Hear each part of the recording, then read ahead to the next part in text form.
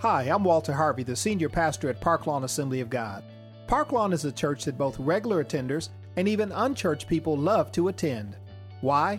Perhaps it's because we seek real and authentic relationships.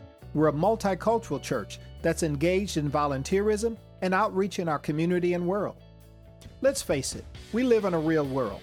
Young people are facing challenges in their school, relationships, and career choices. That's why we're focused on practical matters, such as making faith work in family, career, and community issues. If you're tired of church as usual, or you don't go to church at all, then Park Lawn Assembly of God could be the perfect place for you. Come check it out this weekend. We have services each Sunday morning at 8 a.m. and 11 a.m. Park Lawn Assembly of God is located at 3725 North Sherman Boulevard, right in the heart of the city of Milwaukee. You can contact us by phone or on the web at either 414-442-7411 or at www.parklawn.org. I hope to meet you soon. One of the time that I have this morning, I want to share with you another message in the series called Church Girls. Of course, Minister Connie White will be wrapping up this series next Sunday, talking about the woman at the well. The Master is calling you, and Minister Cecily Smith Jenkins will be sharing this Wednesday night at Aspire. We're just thanking God for what He's doing and releasing His glory upon His daughters, the women of God in this church and in the body of Christ. I wrestled with God about this message. I don't know if you've ever wrestled with God. Have you ever had one of those, Lord, take this cup away from me moments? But today's message was one of those. I was like, Lord, you sure you want me to say that? Because I'm going to be talking about Miriam today, and the spirit of Miriam is really the title of it. And I just have to preface this message by saying that there is no perfect church because there are no perfect people.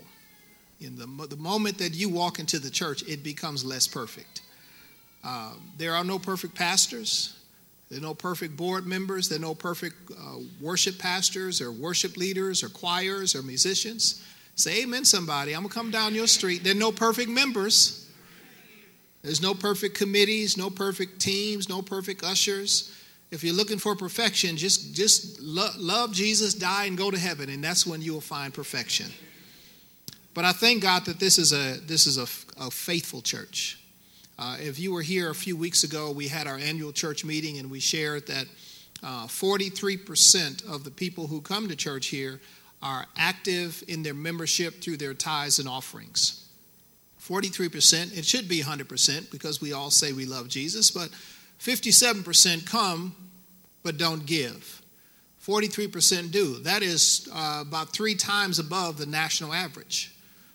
It's about 16 or 17% of people who go to church that give anything. So this is not a perfect church. It's not comparing to any others. I thank God for the worship that we experience week after week here. I thank God for the powerful and practical word that comes forth, that is taught from this pulpit and this platform. I thank God for the hospitality and the welcome that we roll out day after day. It's not a show. This is something that's genuine, the spirit of hospitality. And yet the message today is a message that God has given me to share with the church that is kind of a warning for us. It's aimed at all of us, from the parking lot to the pulpit, every pew in between, on how we should govern ourselves in the local church. I'm going to begin at Numbers chapter 12. I'm going to read the story of Miriam and Aaron and Moses. Verse 1 says, Miriam and Aaron began to talk against Moses because of his Cushite wife. The King James Version calls her an Ethiopian woman, for he had married a Cushite. Has the Lord spoken only through Moses? They asked. Hasn't he also spoken through us? And the Lord heard this. Now Moses was a very humble man, more humble than anyone else on the face of the earth. At once the Lord said to Moses, Aaron, and Miriam, come out to the tent of meeting, all 3 of you. So the 3 of them went out. Then the Lord came down in a pillar of cloud. He stood at the entrance to the tent and summoned Aaron and Miriam. When the 2 of them stepped forward, he said, listen to my words. When there is a prophet among you, I, the Lord, reveal myself to them in visions. I speak to them in dreams. But this is not true of my servant Moses. He is faithful in all my house. With him I speak face to face, clearly and not in riddles. He sees the form of the Lord. Why then were you not afraid to speak against my servant Moses? The anger of the Lord burned against them, and he said to them, when the cloud lifted from above the tent, Miriam's skin was leprous. It became as white as snow. Aaron turned toward her and saw that she had a defiling skin disease, and he said to Moses, please, my Lord, I ask you not to hold against us the sin we have so foolishly committed. Do not let her be like a stillborn infant coming from its mother's womb with its flesh half eaten away. So Moses cried out to the Lord, please, God, heal her. The Lord replied to Moses, if her father had spit in her face, would she not have been in disgrace for 7 days? Confine her outside the camp for 7 days, and after that she can be brought back. So Miriam was confined outside the camp for 7 days, and the people did not move on till she was brought back. After that, the people left Hazeroth and encamped in the desert of Paran. This is a message about being in a family, whether it's a natural family, biologically, or if it's a church family. Miriam was the sister of Moses. She was the oldest of that sacred family. The name Miriam means rebellion. Miriam is mentioned 4 times in the Old Testament. First time she appears is she's a young girl. She's the oldest in that family, and she was given the responsibility to watch over her infant brother Moses, who was the baby boy, when he was cradled in the Nile River, flowing down the river, and it came to the bank, and Pharaoh's daughter picked it up. It was Miriam who suggested to Pharaoh's daughter, shall I go and get one of the Hebrew women to nurse the child for you? Sounded like a good idea to Pharaoh's daughter. She said yes. And so Miriam went and got her own mother, Moses' very mother, to take care of her brother. And Pharaoh's daughter paid her to do it. Next time we hear about Miriam, it's some 40 plus years later that Moses has led the children of Israel across the Red Sea. And one of the first things that happens when they get across the Red Sea is that praise begins to break out. And Miriam becomes a worship leader. She grabs a tambourine, and Exodus chapter 15, verse 20 through 21 tells us that she is called a prophetess. She begins to release a prophetic sound and a prayerful and a worshipful sound. She's Aaron's sister. She takes a tambourine. She leads the women. They follow her, so she's a leader. They go forth in tambourines and dancing, and Miriam led them in singing. The last time we hear about Miriam is in Numbers chapter 20, when she dies. And she dies in the wilderness, not in the promised land. And then, of course, we read our text, which is one of those 4 times. Just an overview, Miriam watched over Moses when he was in the basket. Miriam was a worship leader when she led the women after Moses led them across the Red Sea. And now in our text, Miriam withstands her brother Moses face to face because of the Ethiopian woman that he married. Miriam is a type of person. The reason that we're talking about her today in this Church Girl series is that she represents a particular type of person. She represents the kind of person that says, you better recognize who I am. You need to know who you're dealing with. Don't you know who I am? Miriam is a type of person that expected a certain amount of honor, and she expected a certain type of treatment based upon her age, based upon her experience, based upon her longevity, based upon her role in the family, and the spiritual lot that God had given to her. And if we're not careful, we can take on that Miriam spirit. It's manifested in our text as a spirit of insecurity and a spirit of jealousy. She's jealous of the wife that Moses has taken on. There's a danger of this spirit. There's a danger whenever we are given the limelight. Whenever the lights are on us and eyes are upon us, all eyes on me. There's a danger of being a leader. Whether it's a pastor, whether it's a worship leader, whether you're given a ministry assignment, whether you're a leader in the community, even a leader in your household, there's a danger because people are following you. But if they're following you and you don't have character to back it up, it's the blind leading the blind. So this message is a warning to our church family. It's a warning to our natural family members. We have to become comfortable with allowing God and giving God the prerogative to choose whomever he desires to choose. He doesn't have to consult with us when he makes a decision. He doesn't need our approval. He doesn't need our vote. He doesn't need our money. He doesn't need our applause to do whatever he wants to do. And so Miriam visibly and vocally disapproved of Moses' choice of a wife. It's a lesson for us. God teaches Aaron and Miriam the lesson, and he uses the selection of how prophets were determined. He says, listen, whenever a prophet is chosen, I speak to them through visions and dreams. I speak to them in the night, or I speak to them through daydreams, or I put thoughts in their mind. That's not how I deal with my servant Moses. I speak to him face to face. He knows my form. The people know my acts, but Moses knows my ways. He knows my heart. He knows me very intimately. And the scripture goes on to say, God even testifies about Moses' character and says he was the meekest man on the face of the earth. He had a quiet, humble spirit. Sometimes people take meekness to be weakness. Just because you don't go off on them, they think you're weak. But Moses is a good object lesson for those of us that are in leadership. And Jesus did the same thing. That when he was falsely accused, he didn't revile back. He didn't get revenge. He didn't seek to berate those who were berating him. He let God deal with his attackers. And that's what Moses did as well. Now, when God deals with you, you got dealt with. You don't want God to deal with you. God saw the character of Moses, saw the grace that was upon his life, saw the character and the love that he displayed. Moses, God says as a testimony that he has been faithful in my house.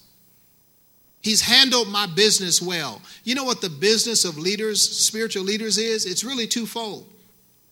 It is to represent God and bring God's word and his will and his direction to the people, whether they want it or not. That's why Paul told Timothy, be instant in season and out of season when they want to hear you and when they don't want to hear you. Because in the last days, they're going to pull teachers. They have itching ears, which means they want people who will stand before them, who will tell them what they like to hear. So the first task is to represent God, to bring his word. And that's what Moses did. He brought the law. He brought the tablets. He brought the will of God, the direction of God to his people. The second task of spiritual leader is to represent the people before God.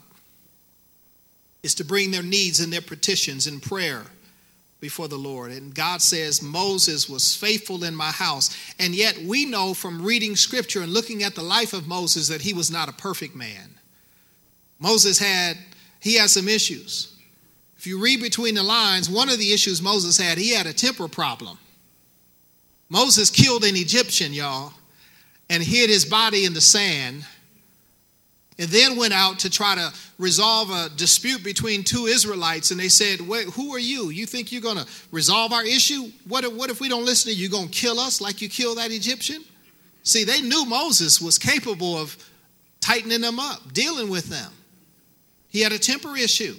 After Moses got the 10 commandments, the 2 tablets of stone, and he came down with Joshua from the mountain, and he heard singing and dancing, and Joshua said, it's the sound of war in the camp. Moses says, no, it's not the sound of war. He wished it was, but it was the sound of dancing. The people had called Aaron to lead them and create a golden calf so that they could worship. They needed a new God. They needed a new leader, and Aaron fell into that sin. And Moses, when he saw what had happened, he threw the tablets of stone down. Now, I know we've all probably seen the movie The 10 Commandments.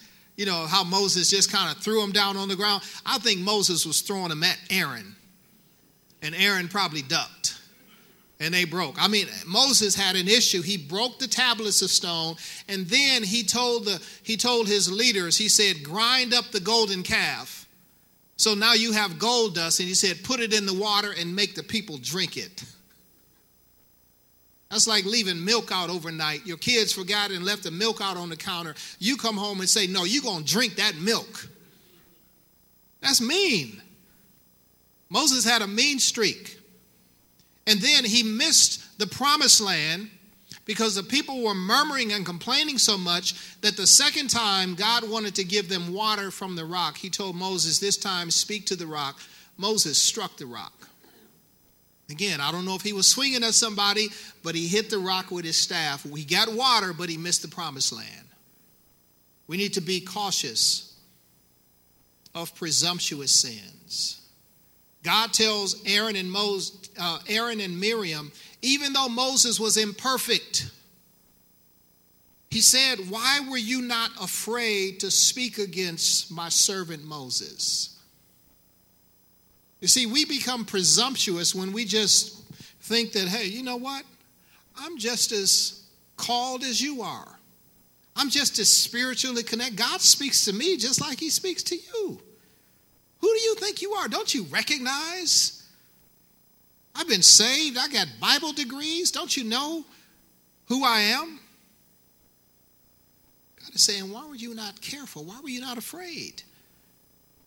We need to be careful how we speak to those that are in leadership. The old folk kind of understand what I'm talking about.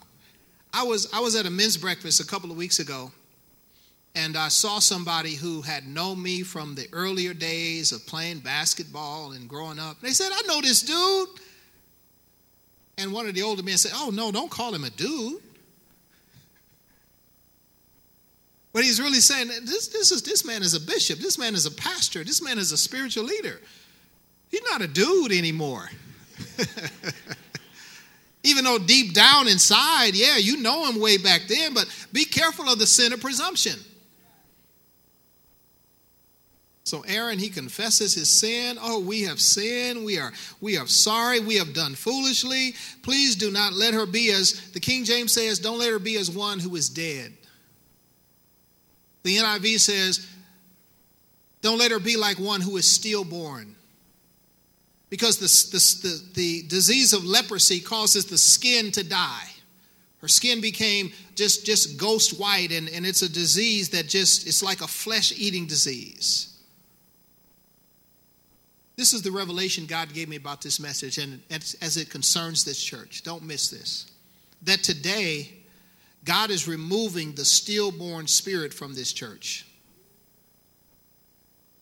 Don't let her be like a stillborn infant coming from its womb. What God is saying, that visions and dreams and goals and desires and direction that God has willed for his people in this house of worship, that today he's removing that spirit of rebellion that leads to a stillborn spirit that causes dreams to die in the womb. It causes visions to be aborted. He's dealing with dead saints. If you have dead saints, you got a dead church. I don't care how great the worship, the word, and the welcome is. You come in here dead, it's just dead because God cannot move. He don't want to resurrect you. You've already been saved and revived. The Spirit of God is on the inside of you. Let me take a moment to illustrate. Let me have that steering wheel, my brother. Thank you. Bring that up. So, I'm going to do something here. Y'all might have seen this illustration before, but I'm going to do it again. So, this is the Park Lawn Assembly of God Bentley bus. It's the Bentley bus right here. Elder, would you come and join me? Take a seat right behind me. Elder Steele, come and join me. Take a seat in the passenger rear. And Elder Greg, come and join me. Ride shotgun, man. I like riding with you, man. He ride with me all the time, man. We done been all over the country riding a shotgun. Just come on in front. Just come on the front, man. Don't scratch it, though, man. Don't scratch it, man. We got to watch the hood. This is the Bentley bus, the Park Lawn Bentley bus, y'all. We are going to our city and to our world, bringing light to the world. By fulfilling the Great Commission, we give life. By fulfilling the Great Commandment, we demonstrate love, light, life, and love. We are living examples of prayer in our personal life and our corporate life. We are a visible representation of the unity that's in the body of Christ. We live out reconciliation. We tear down walls for Jesus, racially, denominationally, gender-wise. Reconciliation, the PRISM vision, prayer, reconciliation, investment. We are serious about investing and making leaders in the body of Christ. Every one of us have been called to be leaders. That's investing. The I in PRISM, the S, strong families. From the womb to the tomb, we're pro-life. We're just pro-life when the babies are in the womb. We are concerned about how they live when they're born. The quality of education, the safety, the water treatment, the quality of housing, protection, and strong families. We're concerned about our senior saints. We're concerned about marriages, single folk, men, women, strong families. Missions is the M, the PRISM vision. We're fulfilling the Great Commission. We build ministries. We plant churches in our city, in our state, across this world for Jesus Christ, bringing light to the world. That's our vision. This steering wheel represents vision. It represents where we're going. Elder Greg is in the front seat on the passenger side. He don't have the wheel, but listen, 1 Corinthians 13 tells us if we have all of these things but don't have love, we don't have anything. So love has to be in the front. It's got to be a priority. Right alongside a vision, because you can drive people where, but if you're mean and you're bitter and you're unappreciative and you're ungrateful and you don't care about folk, so you got to have relationship right next to vision. Right behind relationship, you got ministry. That's Elder Steele back there. You got prayer ministry. Elder Steele, when did the drive-through prayer start? June 2nd? June 2nd, every first and fourth Saturday. Man, we're going to be busy. Man, I like my Saturdays. First and fourth Saturday? Wow. So you got ministry back there. We got prayer ministry. We got women's ministry. We got men's ministry. We got real kids. We got YPW. Oh, no, that's the Church of God in Christ. I'm sorry. We got choir rehearsal. We got ushers meetings. We got cafe volunteers. Man, we're a busy church. That's ministry. If you imagine if you put ministry up here behind the wheel, we're going to be busy. Because ministry just going to drive us all, okay, Saturday, we going to hear. Sunday, okay, you come early for a meeting, and then you come back Sunday for church, and then we come back Sunday night, we going to pray. Monday, oh, yeah, I know we got an early morning prayer meeting. Tuesday, we going to the homeless shelter. Wednesday, I know you ain't tired yet. The Lord didn't get tired. He died for you. Come on, you can't give up on him. This is ministry. This is for the Lord. We do something every day when you got ministry behind the wheel. When you get relationship behind the wheel, just love everybody. Everybody in the car get what they want. You got kind of one of those family churches. Everybody know everybody. If we're hungry, what you want to eat? Ministry say, well, I want McDonald's. Well, relationships say, okay, we're going to go to McDonald's. Now, vision is no longer behind the wheel. Relationship is behind the wheel, trying to please everybody. Management behind me says, well, you know what? We need to go to the dollar store to get something to eat. Get some peanuts. They got 5 for $1 because, we ain't got a lot of money. So relationships, okay, we go to the dollar store. Now, we ain't going nowhere. We're not fulfilling the PRISM vision. Because we're trying to please everybody. We're trying to love everybody. We want everybody to be happy. Now, if management ever gets the wheel, and they really want the wheel, because they are right behind vision, and management is always in the ear of vision, saying, I know you want to go to prayer and reconciliation and investment and strong families and missions, but you know how much that's going to cost? Do you know what the wear and tear is going to be on this building? You know how much utility bills are going to go up? So management and vision always have a healthy friction, but if management ever gets behind the wheel, we got a stillborn church. Because we're not going anywhere because it costs too much. take too much time, take too much wear and tear. We just going to occupy until Jesus come, right? We just going to put this thing in park and air, we not even going to run the air. Roll the windows down. Let some air in here. You cold? Get a blanket. That's what Mama said, right? Give them a hand. I wanted you all to just see that illustration.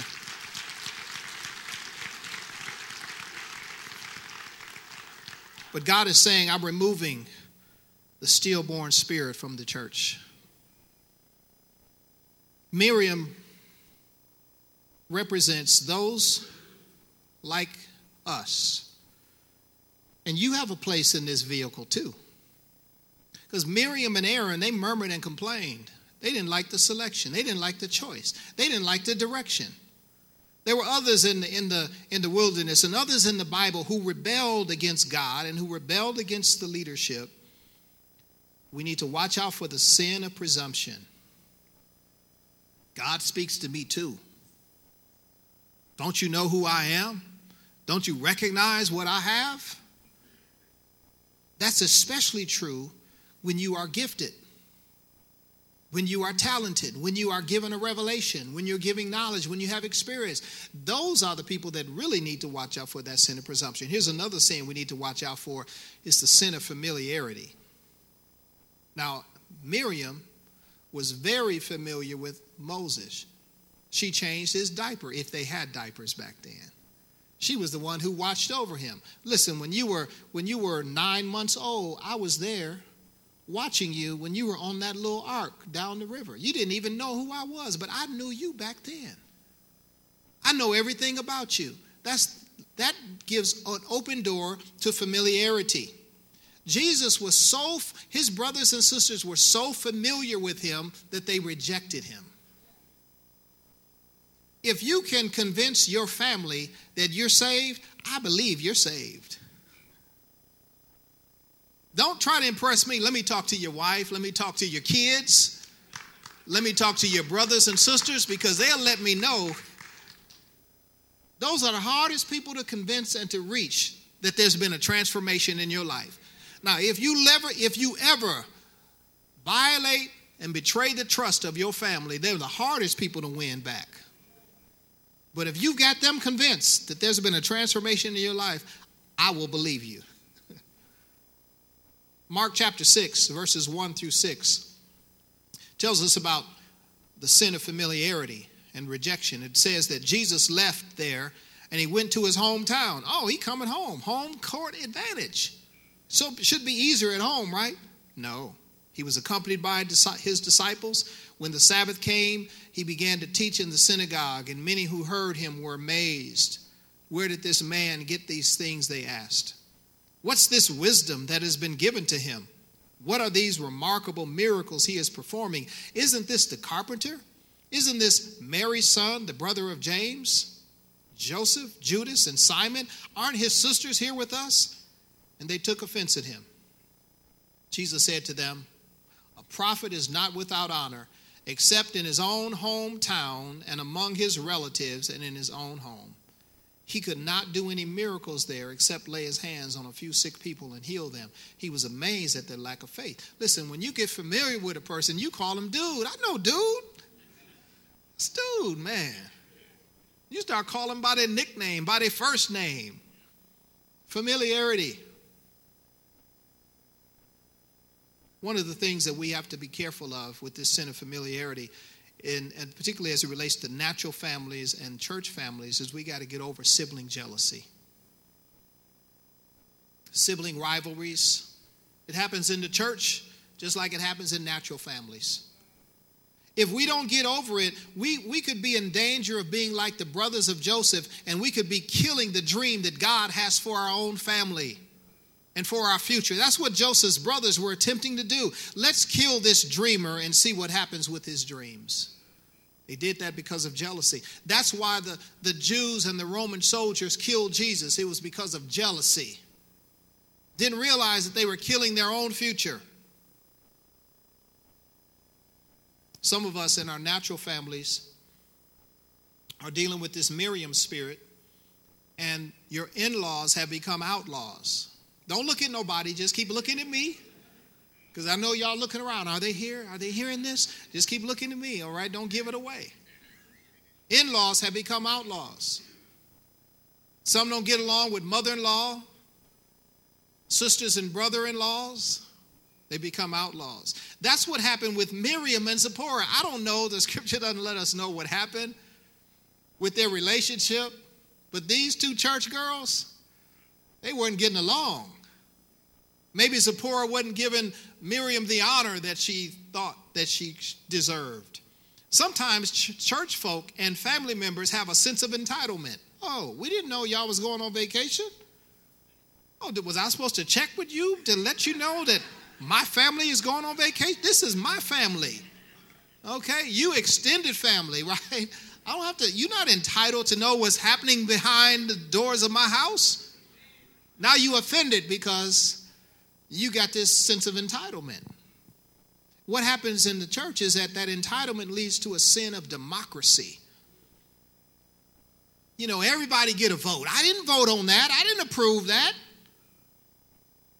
I didn't say we should be going in that direction. He didn't ask me. Now you moved into a rights-based membership.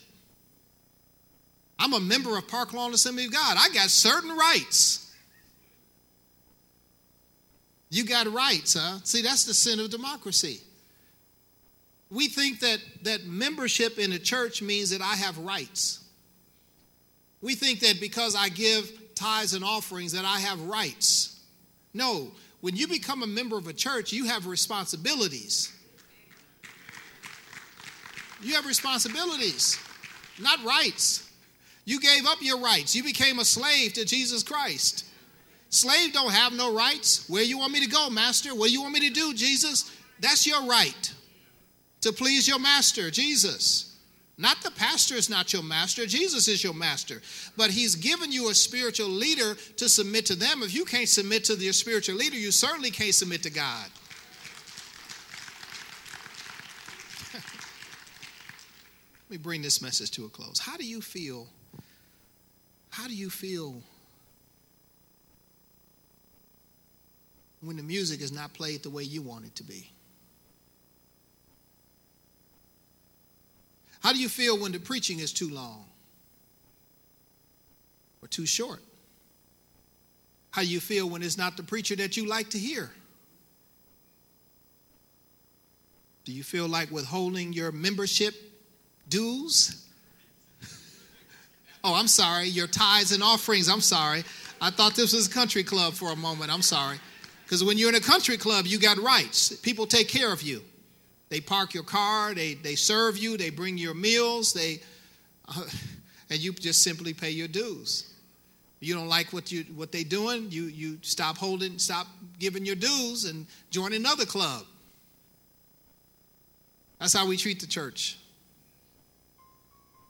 How do you feel when other people get recognition and you don't? Does that green-eyed monster, the sin of envy, begin to rise up within you? Do you get jealous when you're overlooked and someone else seems to be walking in favor and recognition? Miriam literally might have been, I don't know, I haven't searched all the scripture, but she literally might have been the first recognized worship leader in the Bible other than Lucifer. But you know, he was a worship leader in heaven. She might have been the first worship leader, first called prophetess in the Bible, first to take the tambourine, and women follow her, and she move, and they probably had steps and everything, like we did last Sunday. But just because you're a worship leader, you still have to be careful of offering up wicked worship.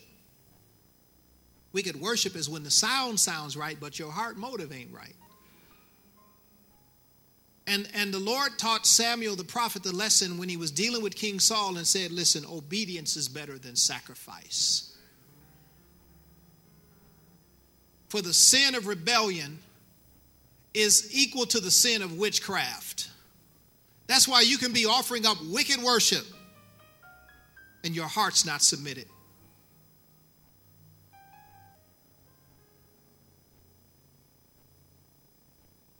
I'll need y'all to pray for me. As I was preparing this message, it became more apparent that the weight that rests upon spiritual leadership. There's a tremendous responsibility. In fact, the scripture says that those who rule well and also minister in the word, they're worthy of a double honor. But there's a weight, a glory, a heaviness that comes with that, a responsibility. You know, the scripture says the government shall be upon his shoulders in Isaiah. That's that weight that rests upon the shoulders of spiritual leaders. When I think about Moses and his response to the people, it caused him to miss the promised land. I'm like, Lord, please, you got to help me. I don't want to miss heaven for these folks. I want to throw no tablets of stone at nobody. I want to strike the rock when you told me to speak to it. I want to kill anybody in the spirit or kill anybody with my mouth and have to be exiled for 40 years in the wilderness, learning again until you teach me the lesson. I love watching movies, and in the movie Get Up with James Brown, James Brown has this scene when he's dealing with, what was his side guy name? Bobby Bird. And they got into an argument. And James Brown was getting ready to hit him. He said, you ain't going to make me come out myself. And he quickly composed himself again. Y'all ain't going to make me come out myself. I'm not going to miss heaven. You don't want to be led. I'm not going to try to lead you. Right? I'm going to stay right in that seat, though, as long as God have me.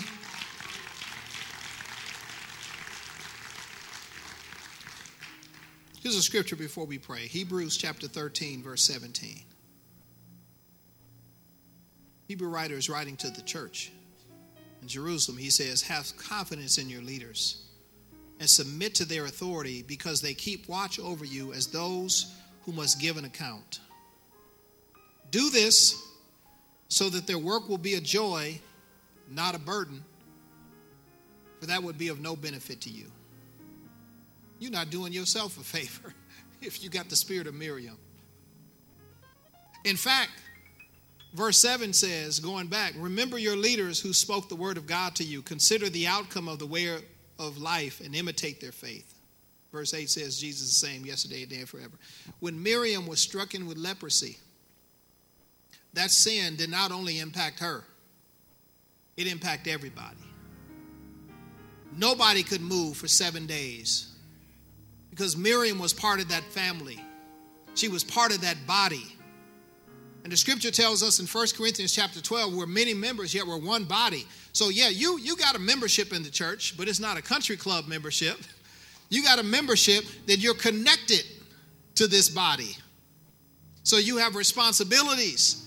And what happens to one happens to all of us.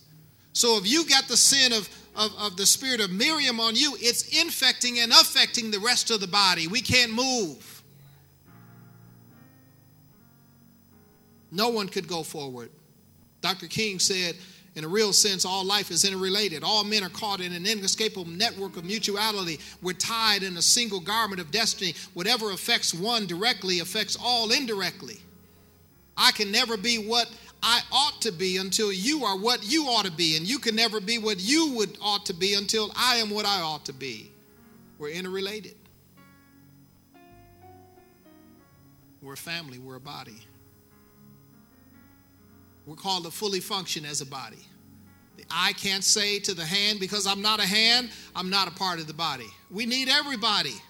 We need every member to begin to function, to begin to flow, to not just have your name on the rolls of the church, to not have a country club membership mentality, to not attend semi-automatically, depending on how I feel or what I got going on. You have a responsibility. Imagine your heart say, you know what, I ain't going to show up tomorrow. I think I'm going to be busy. I'm going to take off. Your feet decide, I'm going to stay in the bed when you go to work.